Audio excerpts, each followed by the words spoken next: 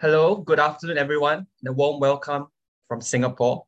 And thank you for joining us on this event hosted by the Middle East Institute at the National University of Singapore. Today, we'll be discussing a book entitled Rethinking Salafism, the Transnational Networks of Salafi ʿulama. And of course, we do have with us the author of the book today to discuss the pertinent issues related to the book. A bit about the book before we enter the discussion, and I'd like to discuss this rather extemporaneously, rather candidly. Of course, I do have some notes with me, but it would be good if we have a forthright discussion with our author today. And a bit more about a book that we are discussing today is that it was published last October by Oxford University Press. And the main, the gist of the book is about looking beyond existing literature discussing transnational jihadi networks, where the book also discusses how quietist and activist Salafi clerics work across borders to preserve and promote what is deemed authentic Islam. I won't go too much into this because, of course, this will be the flesh of our discussion today, but I'll let our author express herself a bit more later. Now, moving on to a little bio introduction of our author today, who is Dr. Raihan Ismail. She is a senior lecturer at the Center for Arab and Islamic Studies at the Australian National University. She was a Discovery Early Career Fellow from 2019 to 2022, and she was also the co-recipient of the Max Crawford Medal in 2018, awarded by the Australian Academy of the Humanities. Besides the latest book, she's also the author of Saudi Clerics and Shia Islam, published by OUP as well in 2016. And of course, like I said, the book that we are discussing today was published last October. Dr. Ismail has also been the co-convener from 2015 to 2018 and convener 2019 to 2020 of the Political Islam Seminar Series for various Commonwealth government agencies, including the AGD and Defence. She's a regular commentator in the Australian and international media on Islam and Middle East politics, and she appeared as a panelist on the ABC's Q&A program. So, a very warm welcome to Dr. Ismail today. So before we begin our discussion, I'd like to tell our audience that if you'd like to put in a question, please do so in the Zoom chat box, and then I can, of course, read them out to our speaker for today. So without further ado, let us enter into the thick of the discussion, the book.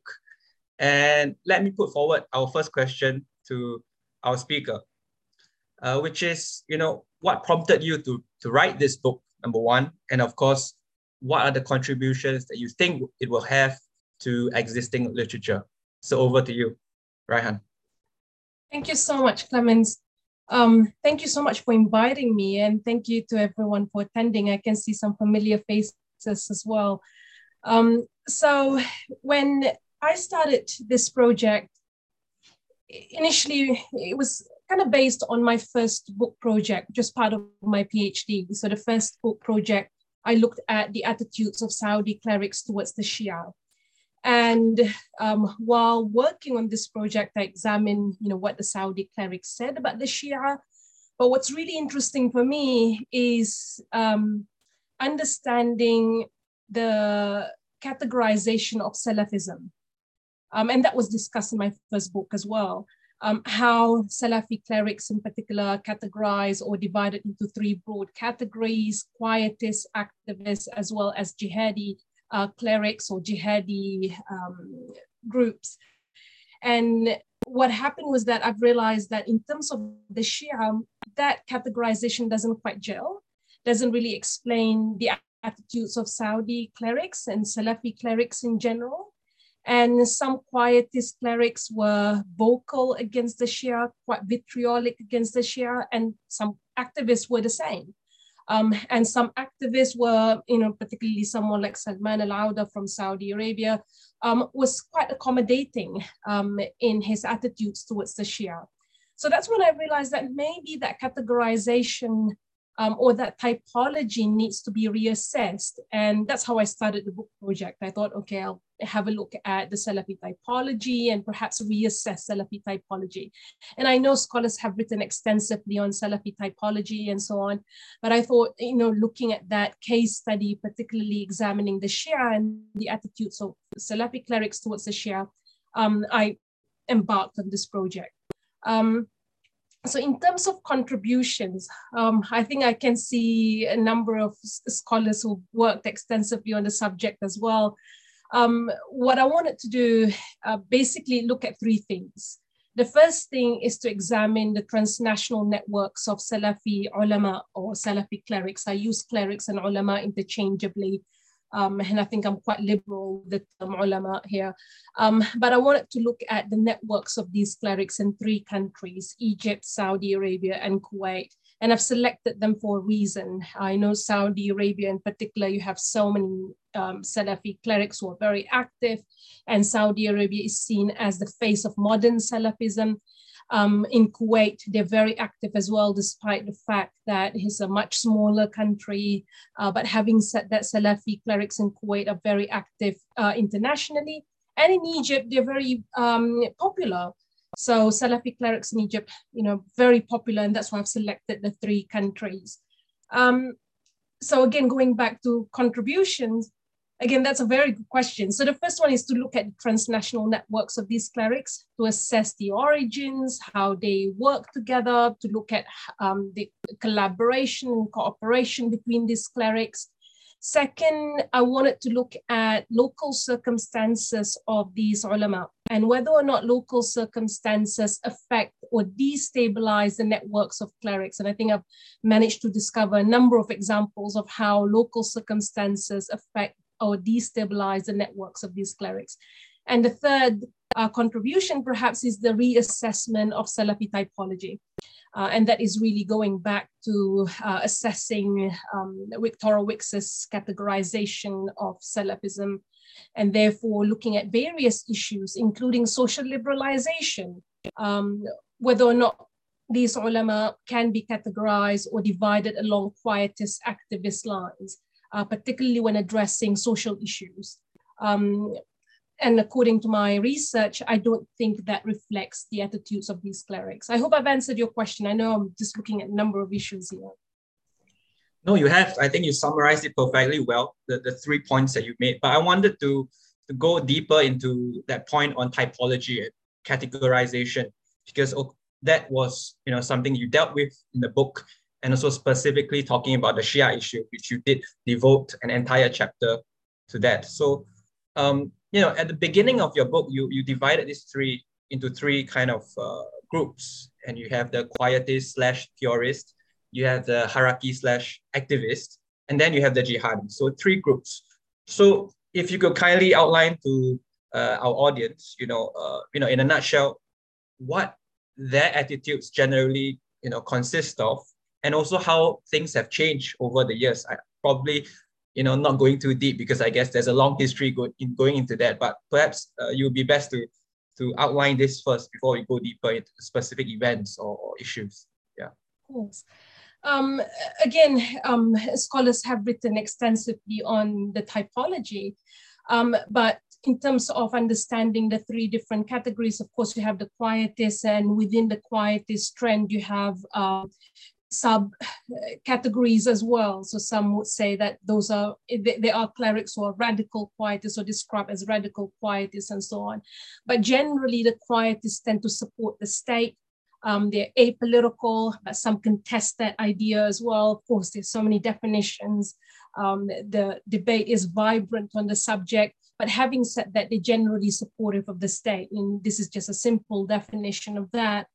And when you look at activists, Salafis, often they're very vocal, they discuss political issues. Some scholars argue that they're very similar to the Muslim Brotherhood in terms of their political activism, but when it comes to theology, when it comes to jurisprudence, they maintain and retain Salafi identity. But they don't advocate violence, for instance. Violent activism is something that, haraki or activist Salafis tend to avoid. And of course, the third is the jihadi Salafis, and we're talking about theoreticians, militants, and so on, who subscribe to Salafi ideals, but again advocate violence as a way of engaging with politics and so on. And of course, in the book, I don't look at the third category. I feel that people have discussed the issue extensively. There's so many books on the jihadi networks and so on, and I felt that I wanted to focus on the first two trends within Salafism. Thanks, Raihan. And so my first question, now that we've established kind of a base or foundation for the discussion, is really, about that whole transnational term that you used, at the center of your book title. And, somewhere along the way in your book, you mentioned that, the Hajj or the pilgrimage or such religious occasions and events could be a point of confluence for, personalities, clerics to meet and exchange ideas, and could be the birth of a movement, for example. And one of them, and I remember it well, is about Hassan al-Banna from Ikhwan, the Muslim Brotherhood, and Ibn Saud. And you talked a bit about, their meeting at the pilgrimage. So could you tell us a bit more about this and perhaps other examples where these kind of meetings, what were the motivations? And usually when you have these leaders meeting at the pilgrimage, and whether or not this came to fruition, whether something concrete came out of these kind of meetings. Yeah, of course. So I started particularly, looking at the origins and the nature of transnational networks of these clerics. And I've realized in my research that Rashid Rida perhaps was the person who actually fostered in the transnational connections with the Saudis, particularly the Najdi clerics before the establishment of the third Saudi state.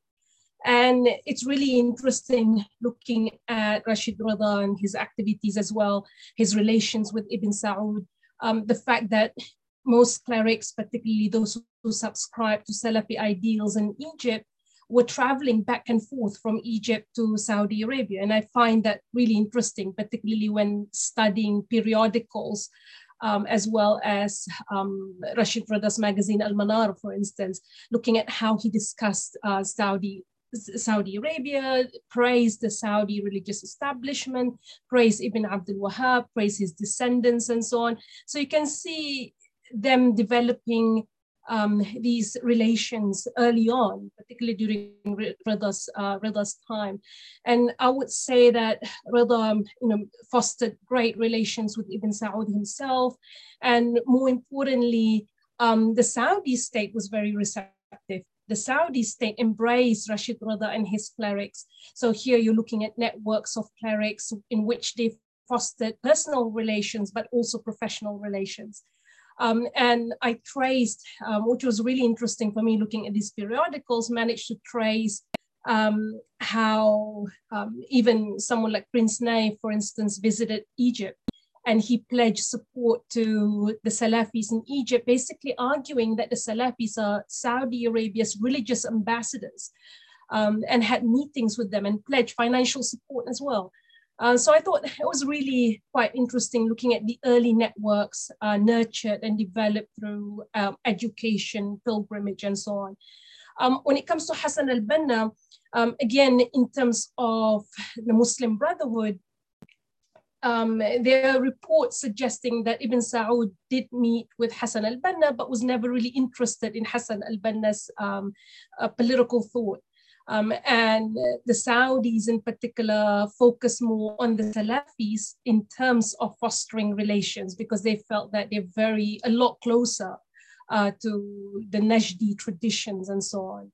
And this is where someone like Rashid Rida really played an important role in bringing the Saudis into the Salafi fold, because before this they were known as Wahhabis, derogatorily identified as Wahhabis. But Rashid Rida, in his articles and writings and so on, started to describe them as Salafis. and praised Ibn Saud as well as his ulama or his clerics. I hope I've answered your question, Clemens, but I think in terms of back and forth, religious education also played an important role.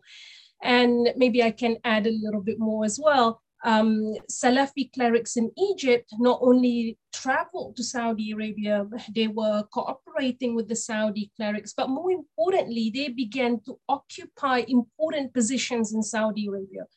And I felt that was really interesting. Not the Muslim Brotherhood, despite the fact that the Saudi ruling family tried to foster relations and allowed Saudis, members of the Muslim Brotherhood to travel to Egypt, to Saudi Arabia and establish themselves there, particularly again when they were fighting against Gamal Abdel Nasser.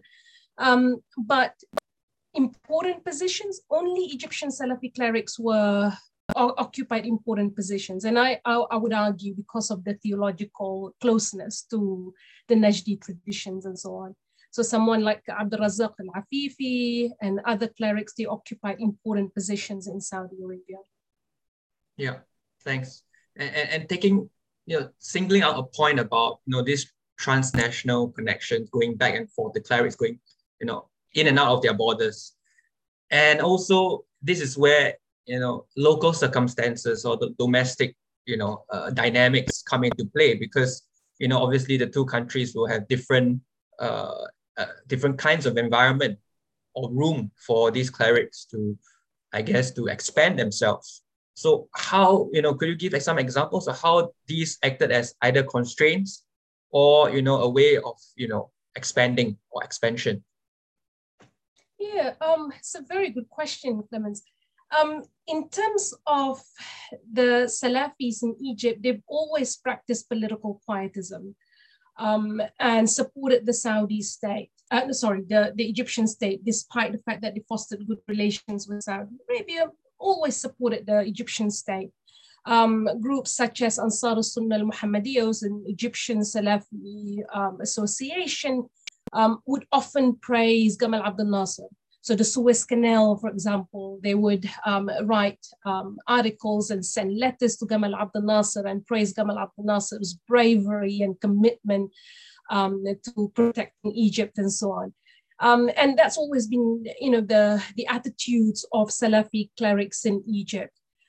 But having said that, it was post-Mubarak time that you started to witness Salafi clerics in Egypt changing their attitudes.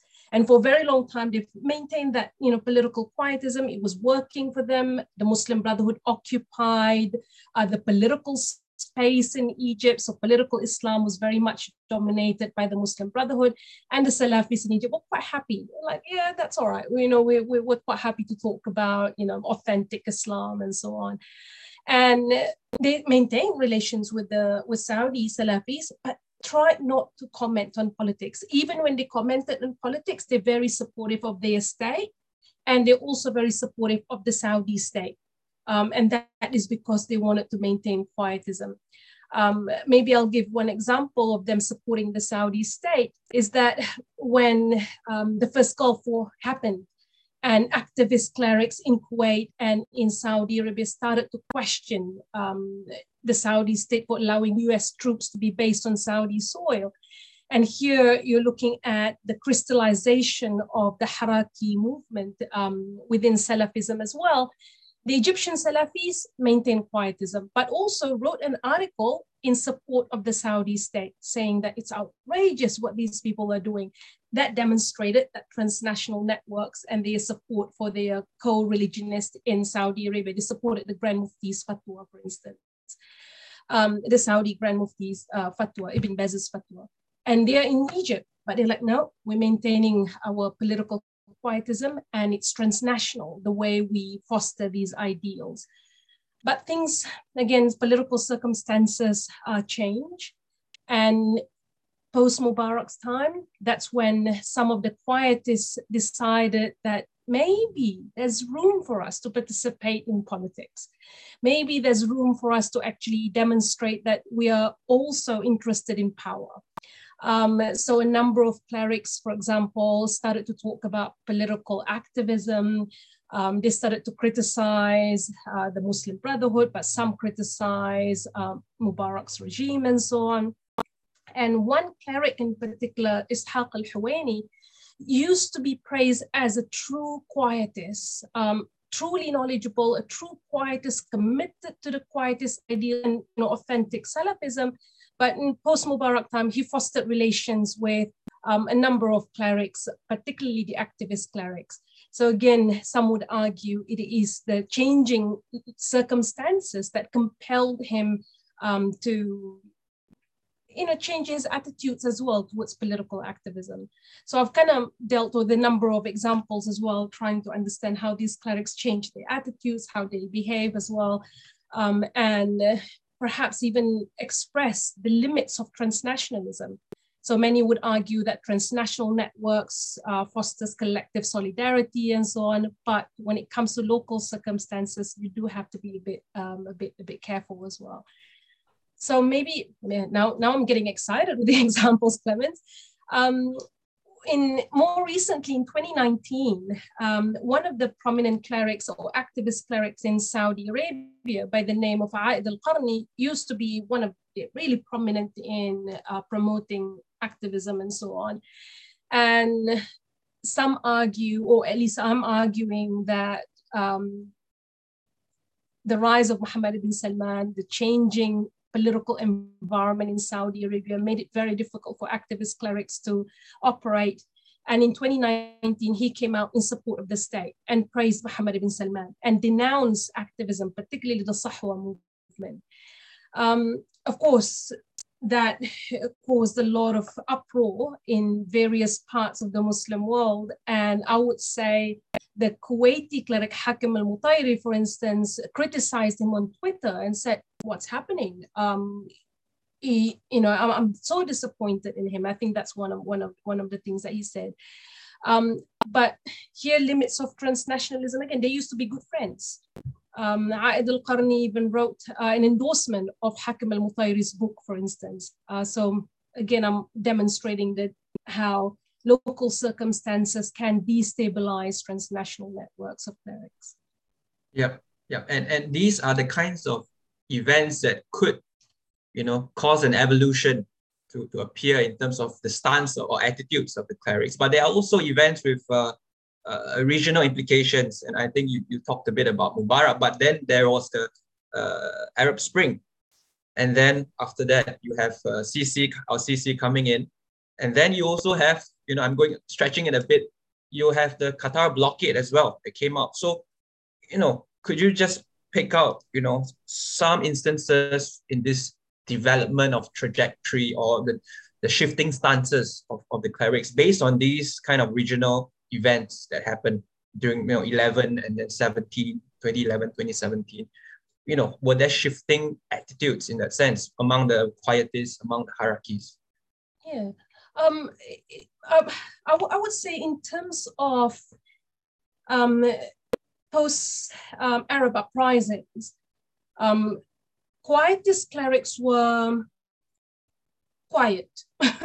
I think they were quite nervous and they were monitoring the situation in the region. And despite the fact that people were celebrating, post-Mubarak, celebrating the Arab uprisings in certain countries, not in other countries. Of course, the Salafis would never acknowledge it in Bahrain. But in celebrating the gains made by the revolutionaries, for example, the quietists were reluctant to comment on issues. The activists, on the other hand, were vocal. They were ecstatic. They were so excited about the development. They praised the revolutionaries and so on.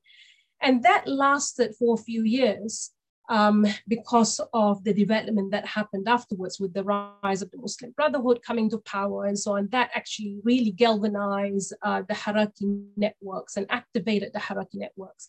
But having said that, post-2013, particularly with the fall of the Muslim Brotherhood government, the rise of ISIS, Islamism suffering brand damage as well, really affected the activist fortunes or political fortunes in the region.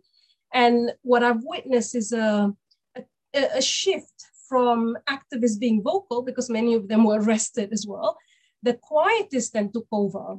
And they started to question activism, started to question revolution, started to question a few things that happened during the Arab uprisings and post-Arab uprisings. So what I've discovered is that quietist clerics in Egypt, in Kuwait, and I know, a big fan of Zoltan's work as well in terms of Salafism in Kuwait. And I know he appeared with Salim al-Tawil, so a prominent Salafi cleric in Kuwait who's a quietist. These are the clerics who are quite dominant in their rhetoric at the moment. They're the ones who are discussing issues and supporting states in the region. So the quietists kind of took over in many ways.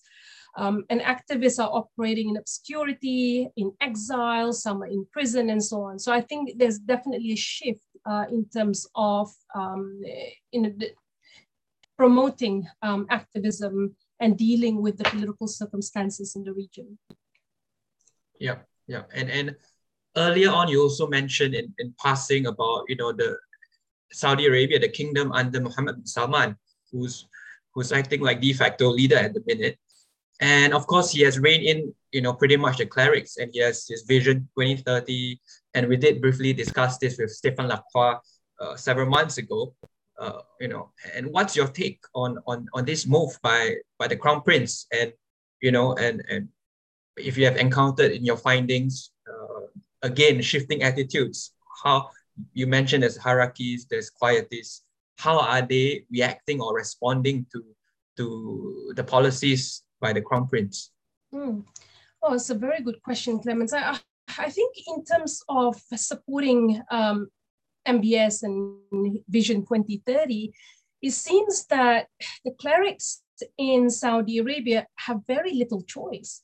Those who even briefly question the Saudi ruling family, they've been arrested in jail, and there are reports of torture and so on. Someone like Salman al-Auda or Awad al-Qarni, they're in prison at the moment. And therefore, you're looking at a different environment in Saudi Arabia, because before MBS, clerics had the opportunity, of course, limited opportunities, but still had the opportunity to question the state. But I think it's very difficult at the moment. And even quietist clerics have also been targeted by the Saudi ruling family. Some who refuse to endorse social liberalization efforts propagated by the state have also been targeted by members of the ruling family. What's interesting for me is that looking at some clerics who now they're just supporting the state, even though they were activists originally. Someone like Muhammad al-Arifi, who's known, I like saying this, but he's known as the Brad Pitt of Sheikhdom. People comment on how good looking he is. I'm not sure about that, but having said that, he used to be one of the activist clerics, but came out in support of the state, in support of MBS, in support of Saudi Arabia's boycott of Qatar, for instance.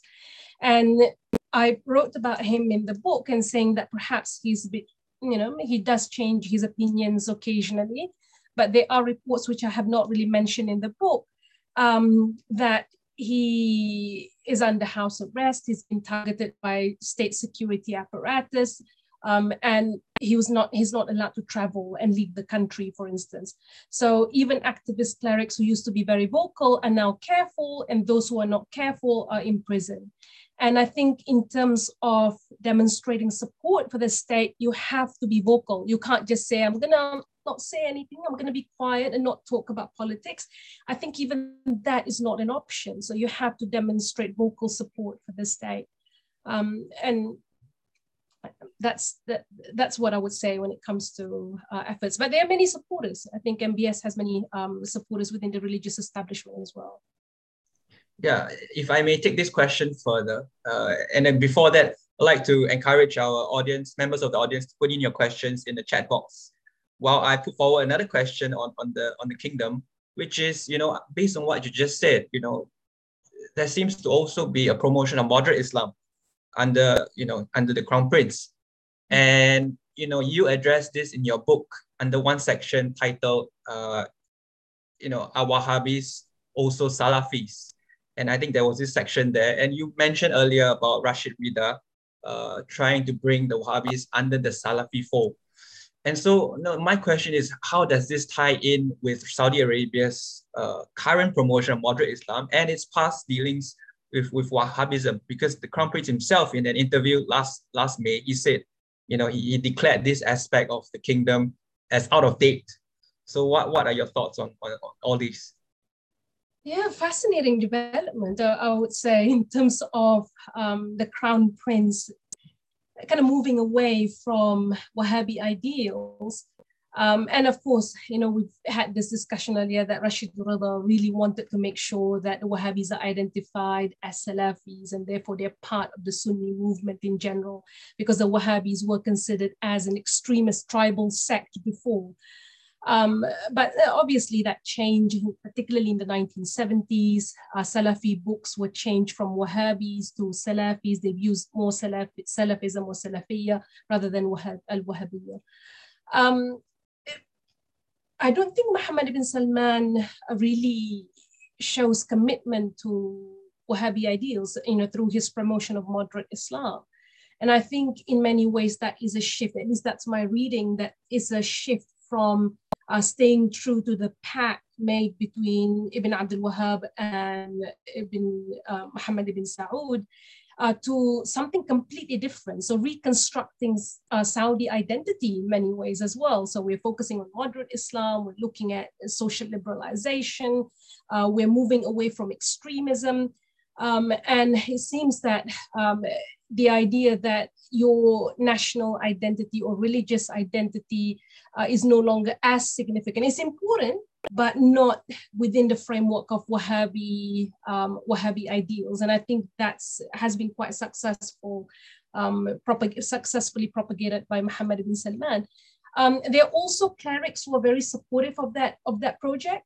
I would say someone like Hatim al-Auni, and I've discussed Hatim al-Auni extensively in the book, where he is a reformist, a Salafi Wahhabi reformist. So he's arguing that, yes, we respect Ibn Abdul Wahhab, we respect the Najdi tradition, we respect the descendants of Ibn Abdul Wahhab, but they've made mistakes.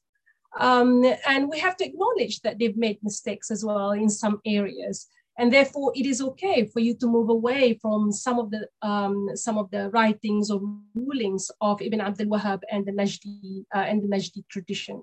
So here you're looking at post-Salafism, as some scholars have argued, where some clerics in Saudi Arabia do support that project.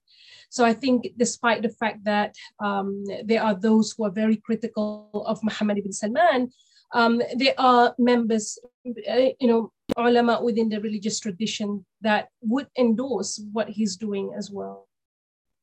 And some would say it's about time that you move away from Wahhabi traditions.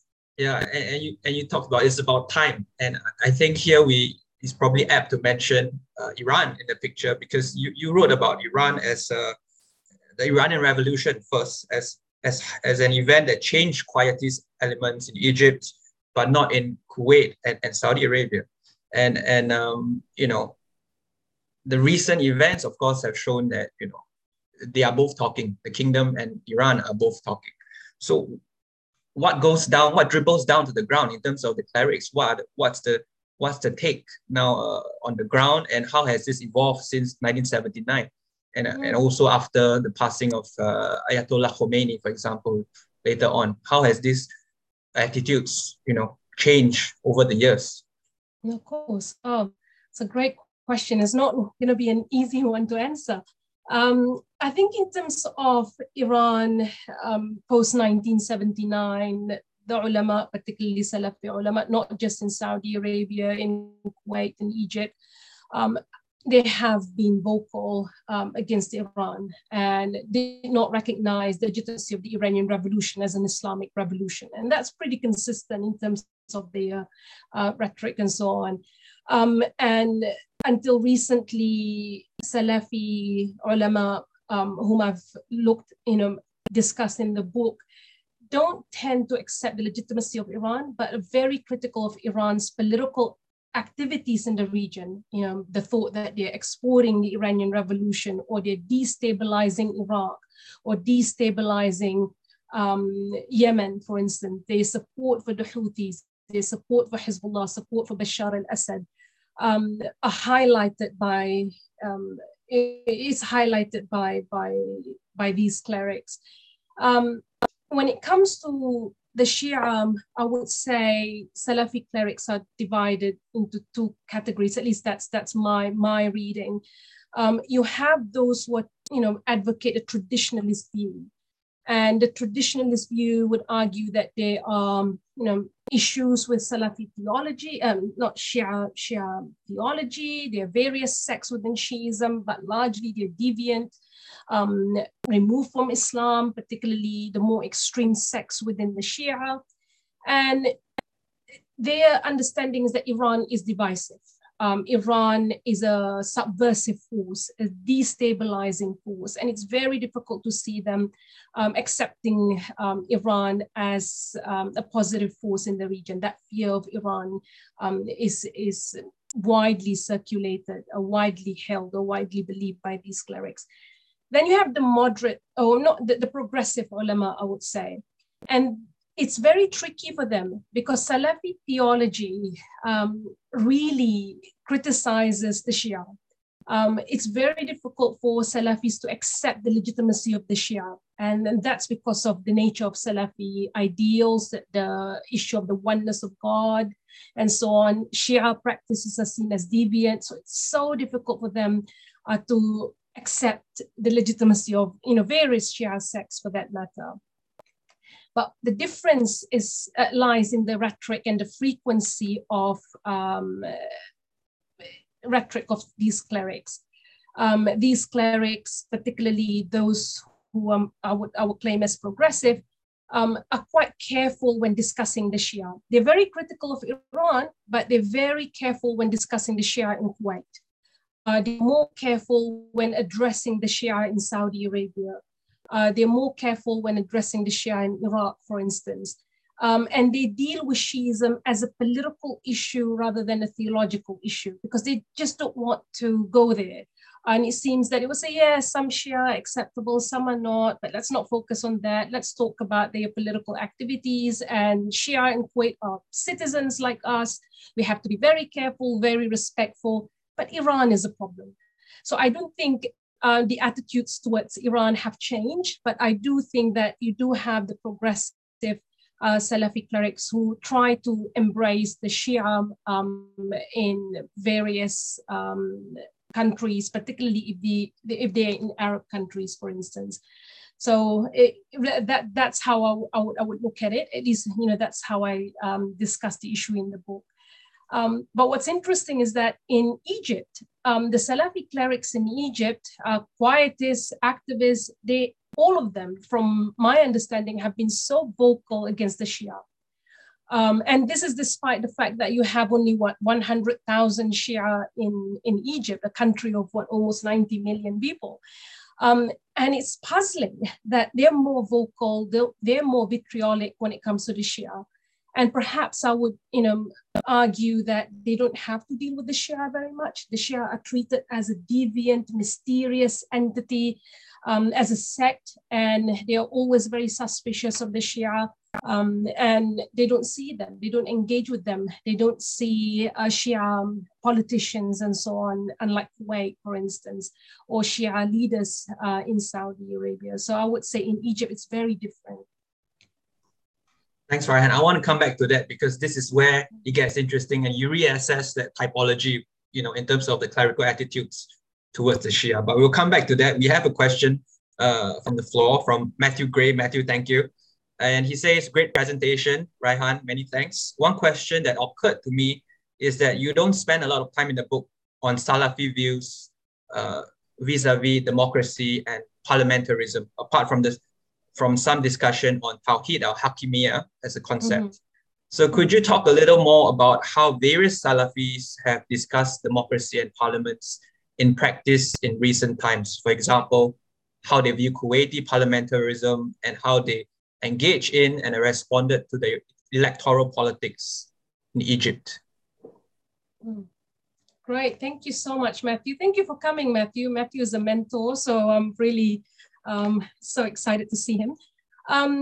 So in terms of, yes, you know, you're absolutely right. I haven't really discussed that very much in the book.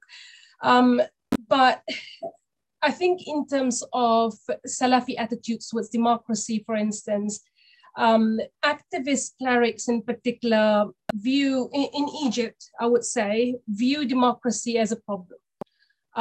It's a Western construct, it's a Western concept. And in many ways, if we practice democracy, it will be a Western imposition on Muslim societies. But having said that, in post-Mubarak era, they haven't really accepted democracy, but what they've done is argue that, yes, we have to participate in order for us to come to power. Eventually, that's going to have to be the case. So not accepting it as a legitimate political process, but arguing that that's the system, we have to participate in the system, but that doesn't mean that we accept the legitimacy of democracy because of the oneness of God and so on. But it is a way to actually change the plight of your society. It is a way to maintain Islamic principles and Islamize Egyptian society. So I think you have that as well. In the context of Kuwait, for instance, I think Zoltan is here. Sorry, I keep looking, addressing you, Zoltan, but I think you've written extensively on the subject as well, particularly looking at Kuwaiti parliamentarians and so on. And you have ISA, for instance, it's a group that promotes political quietism, but realizing that coming to power is important, not coming to power, participating in elections, participating in the political system is important. You have to support the state, the ruling family, but it's important in order for you to promote Islamic principles and so on. So it's more like a hybrid quietist activist group. So they deal with the issue of democracy, which I haven't really dealt in the book, but they talk about it when they ask questions, when they engage with the religious rulings and so on. The general attitude is not very positive, but it is seen as a necessity, particularly if you want to implement changes within your society. I hope I've answered your question, Matthew. Thanks, Raihan. And also thanks again, Matthew, for the question. I want to come back to your earlier comments on Iran and attitudes towards the Shia community. And of course, you know, in Saudi Arabia, there have been instances of I would say, reconciliation. Right? And these are often initiated by the king. For example, King Abdullah, he had a national dialogue when he was in power, and he sought to improve the relations with the Shia communities. And, you know, under such circumstances, you know, what is the feeling on the ground from the Salafi clerics? And that's part one of my question. Part two of my question goes back to Iran, and in what ways did the revolution instill collective solidarity, you know, among these Salafi clerics? Because you use the term collective solidarity, and that portion of your book comes after you say that there's an entrenchment in the divide between quietists and haraki. And then subsequently you say there's a collective solidarity towards, you know, in this case. So you know, how did your line of thought come about in this sense? So I wanted to hear more from you. Yeah, of course. Thank you. I think when it comes to Iran, the Salafi ulama are generally very suspicious of Iran. You know, even after the 1979 Iranian Revolution, unlike the Muslim Brotherhood, for instance, members of the Muslim Brotherhood also celebrated the gains made by the revolutionaries, did not really criticize Iran. They thought it was great. Of course, they had issues with Iran later, but the Muslim Brotherhood was generally receptive of the Iranian Revolution. But for the Salafis, it's very difficult to see them accepting Iran as a positive force in the region, or at least try and repair relations with Iran. They've always been very suspicious of Iran, and it's very much like the Saudi ruling family as well, very suspicious of Iran and Iranian activities in the region. So in terms of Salafi clerics, as you've mentioned, the idea of collective solidarity, here I argue that through publications, through sermons, through lectures and so on, religious rulings. The Saudi ulama, the Salafi ulama in Kuwait, Egypt, and Saudi Arabia endorse each other's work, republish each other's works, comment on each other's works as well, saying that read this cleric's work, for instance, he talks about the Salafi, talks about Iranian influence and so on. So I think when it comes to Iran, you do see that collective solidarity in combating Iranian influence in the region, or reminding others of Iranian treachery and so on. That's the kind of language that they use. What I would say is the progressive clerics, even when they criticize Iran, they're very different from others because they don't use the term Rafida, for instance, the rejectors. That is seen as a derogatory identification of the Shia. So these clerics are a bit more careful. Someone like Salman al-Auda is more careful. Very rarely that you hear him use the term Shia. And when he discusses Iran, he will look at Iran within the framework of politics rather than theology, rather than religion, because he didn't want to offend the Shia in Saudi Arabia, tried to be careful with the Shia in Kuwait and Saudi Arabia and other parts of the world as well. So here, the progressive, again, in terms of what they talk about, they're more careful. But when you press them hard, and some tried, that's when you see the Salafi thinking coming out. That's when they say, yes, if you identify a deviant Shia who engages in deviant practices, you cannot reply to his salam, for instance. You cannot eat their slaughtered meat, for instance. So I think even the progressive ones, when you press them hard, they really can't deviate from original Salafi thinking when it comes to the Shia. As you were saying earlier, Clemens, I think in terms of responding to the state, and especially when the state promotes reconciliation efforts, King Abdullah himself, or the former king, promoted reconciliation efforts, his national dialogue when he was the crown prince, in which he promoted collaboration with the Shia, or at least tried to repair relations with the Shia. Some Salafi ulama, particularly the progressive ulama, really embarked on that project. And I think because they genuinely believe that it's important for you to work with the Shia in order for you to create a harmonious society, a harmonious Saudi Arabia. And if you want to avoid Iranian influence and Iran being able to destabilize the kingdom, it's important for you to pacify your own citizens. So that's why they embrace that project. And I think generally because they really do promote reconciliation, but there are not many of them, at least in the 90s and so on. Thanks, Raihan, for answering my questions. I'm going to put my own questions on hold now because we do have some from the floor. And I think you mentioned his name one too many times, Zoltan. So Zoltan has a question for you and it just came in. So his question is, can you outline a bit more about your methodology? And have you managed to interview the Salafi sheikhs that you mentioned in your book? As far as I understand, you consider the quietist/activist dichotomy more driven by local socio-political circumstances than by ideology, unlike wage makers, for example. Mm-hmm. This brings him to the conclusion that you have to set up a new typology with the start of every Salafism-related project. So that is his question. Mm-hmm. Yeah, so again, a very good question. I know your work, very familiar with your work. You've interviewed Salafi clerics and so on.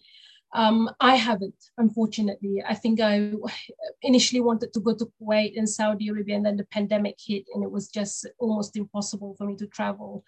But also I think there were limitations on my part in terms of being able to interview them. What I've done in terms of my methodology is rely on periodicals. I've also relied on their sermons, lectures, and religious rulings, for instance. And I think that's definitely an issue on my part because I've always wanted to be able to interview them, but I wasn't really sure if that was going to work or not. But something that I've also done is kind of send them questions and asking them to respond to my questions, because they are often very active. They have Twitter accounts, they have their websites. Hakim al-Mutayri, for example, has his own site where you can ask questions, and then he will respond to your questions and so on. So, short answer, no, I haven't really interviewed these clerics. In terms of the typology, I do agree that ideology and theology plays an important role, but what I've realized is also these clerics, at least from my understanding and my conclusion, is that they're very much influenced by their circumstances as well. Their exposure to issues, for instance, would kind of compel them to reassess their position.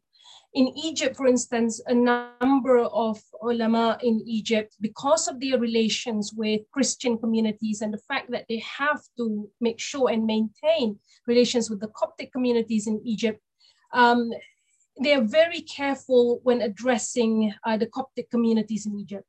And here, as you've said, I do introduce different typologies when it comes to addressing different issues. And that's why the book, is titled Rethinking Salafism, because of that domestic circumstances, but more importantly, how these clerics often reassess, how they also change their attitudes towards issues. When it comes to social liberalization and social conservatism, I argue that the ulama can be divided into two categories, and that is progressive and traditionalist. And here, the traditionalist ulama on the issue of women, on the issue of relations with Copts, relations with Christians, and so on, you do have Salafi ulama who reassess their positions, and they take a more liberal approach to issues. Music, the beard, and so on, they do take a different approach. The niqab, again, some of them take a different approach, and they argue that maybe we need to move away from traditional Salafi thinking and reassess Salafi literature. And you do have ulama who advocate for reform within Salafism. Hatim al-Auni is one of them. Usama al-Qusi not Usama al-Qusi, sorry. Oh dear, I can't remember the name. Sorry, in Egypt, a number of them are in Egypt as well, but they're not many of them. So again, very minorities within Salafism. Adil al-Kalbani is another alim as well, who would say that women should be allowed to drive, and taking a different approach, different interpretations. So I would argue that yes, you do have that collective solidarity, or transnational interpretations advocated by these clerics, but at the same time, they're also governed by their local circumstances, as well as their own reassessment of Salafi thinking and Salafi thought, and so on. I hope I've answered your question. Thanks, Raihan, and then thanks for your question, Zoltan. We've got another question from my colleague Asif Shuja, who's a senior research fellow here with us today. And his question is, what troubles Islam? What ails Islam? How have you attempted to tackle this question in your book, and what can scholars do to alleviate that? And perhaps I could add a bit more to his question is, you talked a lot about ijtihad and how different scholars, different clerics exercise independent reasoning, early in your book. And have you encountered that, any discrepancies in terms of how this is received from the Ummah? This is number one. And number two, the embrace of modern technology, which you also described in your book as there was some resistance to that. And until, the early 2000s, you talk about satellite television, you talked about the internet. What about now? How is this embrace of technology being received now by the clerics, and also how it's received on the followers' part? What do we see in terms of trends now? So over to you. No, of course. Again, excellent question. Thank you so much, Asif, for that question. So I'll answer the question, embracing technology and what does it mean for Salafi adherents as well as the ulama. And the Salafis always believe that deviation or innovation is a problem. You can't really, promote innovations, for example. And according to Salafis, let me just have a look. There is a slide that I have here that I was going to share with everyone.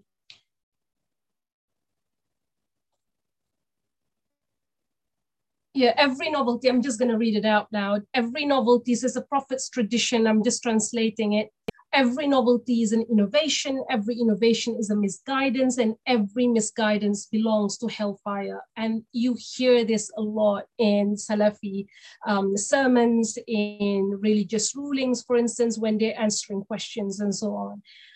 But what I've discovered as well, it depends on how you define innovation. And here, the Saudi religious establishment in particular, and this ruling is used by other Salafis as well when addressing something such as technology. They would argue that, technology is fine. It's only religious innovation that we have a problem with.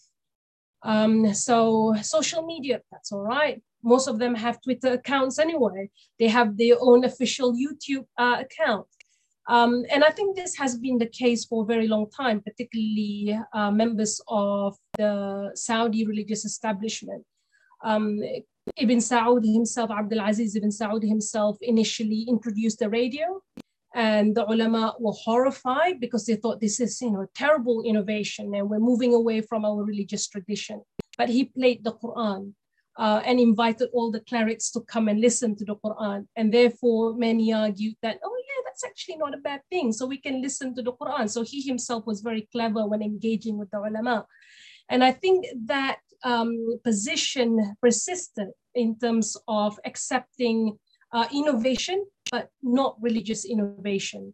So the way you pray, the Shia, for example, Sufi traditions and so on, are considered as religious innovation. So they have an issue with religious innovation, but not, technology or other form of innovation.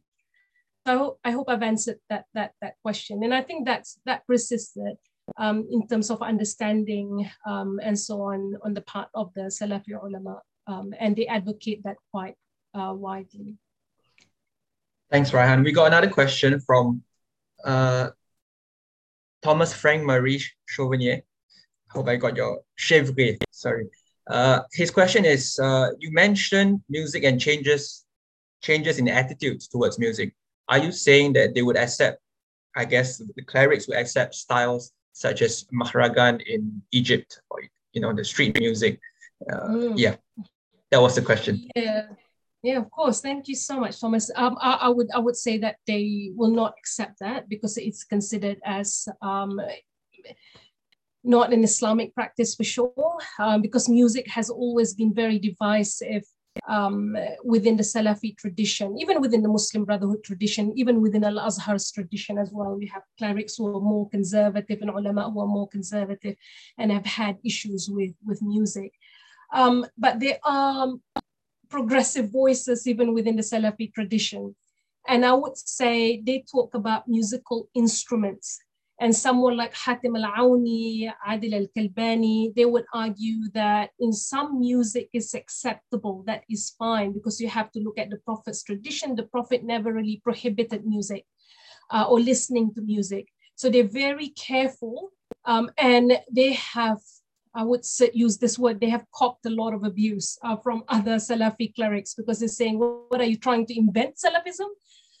So these minority voices have challenged Salafi position towards music, but again, the minority voices. Someone in Egypt, I keep forgetting his name, but one of the Salafi ulama in Egypt even said that, you can listen to Kulsum. How can you not listen to Kulsum or Abdul Halim Hafiz? And he's a Salafi alim. So again, taking a different position. But someone like him is far removed from Salafi ideals, despite the fact that he claims to be a strong Salafi, for instance. So you do have minority voices, but very small number of ulama who would say that music is permissible, but something like mahragan would be too radical for them to accept. I hope I've answered your question, Thomas. Thanks, Raihan, and thanks, Thomas, for your question. In a blink of an eye, we are coming to a close to the session. It's almost an hour. But I would like to ask one final question to our speaker for today, and that has to do with our region, Southeast Asia. And